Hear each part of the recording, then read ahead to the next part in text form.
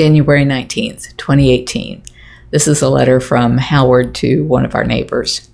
Just a quick update here relative to our finances. February is our major board meeting for the year, and before that, our finance committee meets. We have pretty much concluded that there would never likely be an opportunity to have a meeting of the minds with your dad on acquiring your 10 acres, and that we should take the $700,000 or so that we have reaccumulated above the board's liquid reserve requirement and invest it long term. Back when we spoke years ago about the price, I was feeling threatened by development, but I've come to realize that control of our 9 acres is a pretty good protection. While I totally understand that an owner posturing to argue for value when your dad talks about buyers other than Chris, our neighbor who built the hotel and big office building nearby, being interested with the access issues, I don't see how anyone but Chris could buy it. Fortunately for you, Chris is unique in the industry in terms of his integrity, and I expect at some point you will manage to make a deal with him. Timing just may depend on whether what is already one of the longest expansions in history continues for enough years. Chris purchasing the property does not threaten us like the residential plans of a home builder I was not sure I could trust. He knows what concerns we have about the kind of development, and we feel would not be threatening, and I think he has a respect for what our opposition to development means. It is also unlikely he would have a project that required only your 10 acres. Most likely he would also need our 9 acres. So I feel pretty well protected against a residential development that I view as potentially causing us a problem. Your dad is absolutely entitled to have his view of the value, and I don't want to risk a repeat of the strained incident where he seemed insulted at any different suggestion of value. As you know, a developer values property based on what he can build profitably. We are not a developer, so for us, additional property is a buffer.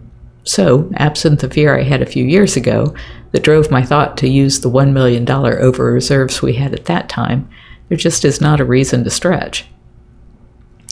How much of the property is usable upland is relevant to a developer, but not really to me when looking at it as a buffer. Again, I understand your dad being an experienced negotiator, arguing for 8 upland acres. Technically, he may be right, but years ago I talked with an environmental engineer who worked for developers. A chunk of the upland is in a 100-foot wide strip south of the wetland that is too narrow to build anything on. So I'm not sure a developer is going to buy the idea that there are 8 acres of upland, but 6 acres may be all Chris needs to assign a value that you can agree on. The other factor that makes me think we could never buy is that your dad, or perhaps the other owners he represents, never seemed to place any value on the idea of a cash deal.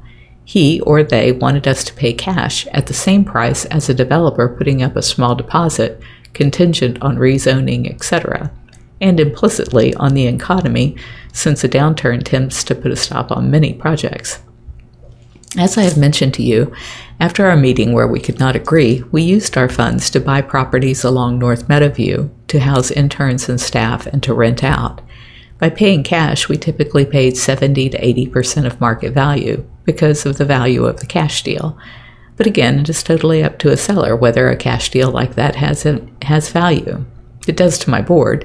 That is what they expect me to present. Since the cash deal we could have done does not apparently have value to your dad or the other owners, it is hard to think we could ever buy the property.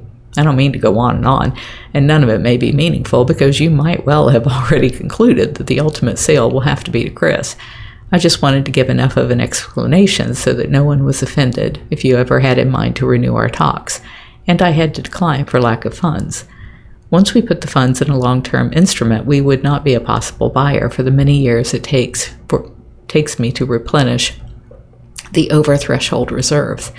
Out of respect for our relationship, I just wanted to explain that. I hope all is well and healthy for you and your dad. As always, if you and any guests ever want to visit the cats, just let me know. Thanks, Howard Baskin, Advisory Board Chairman, Big Cat Rescue. If you're enjoying my diary, please like, share, and subscribe.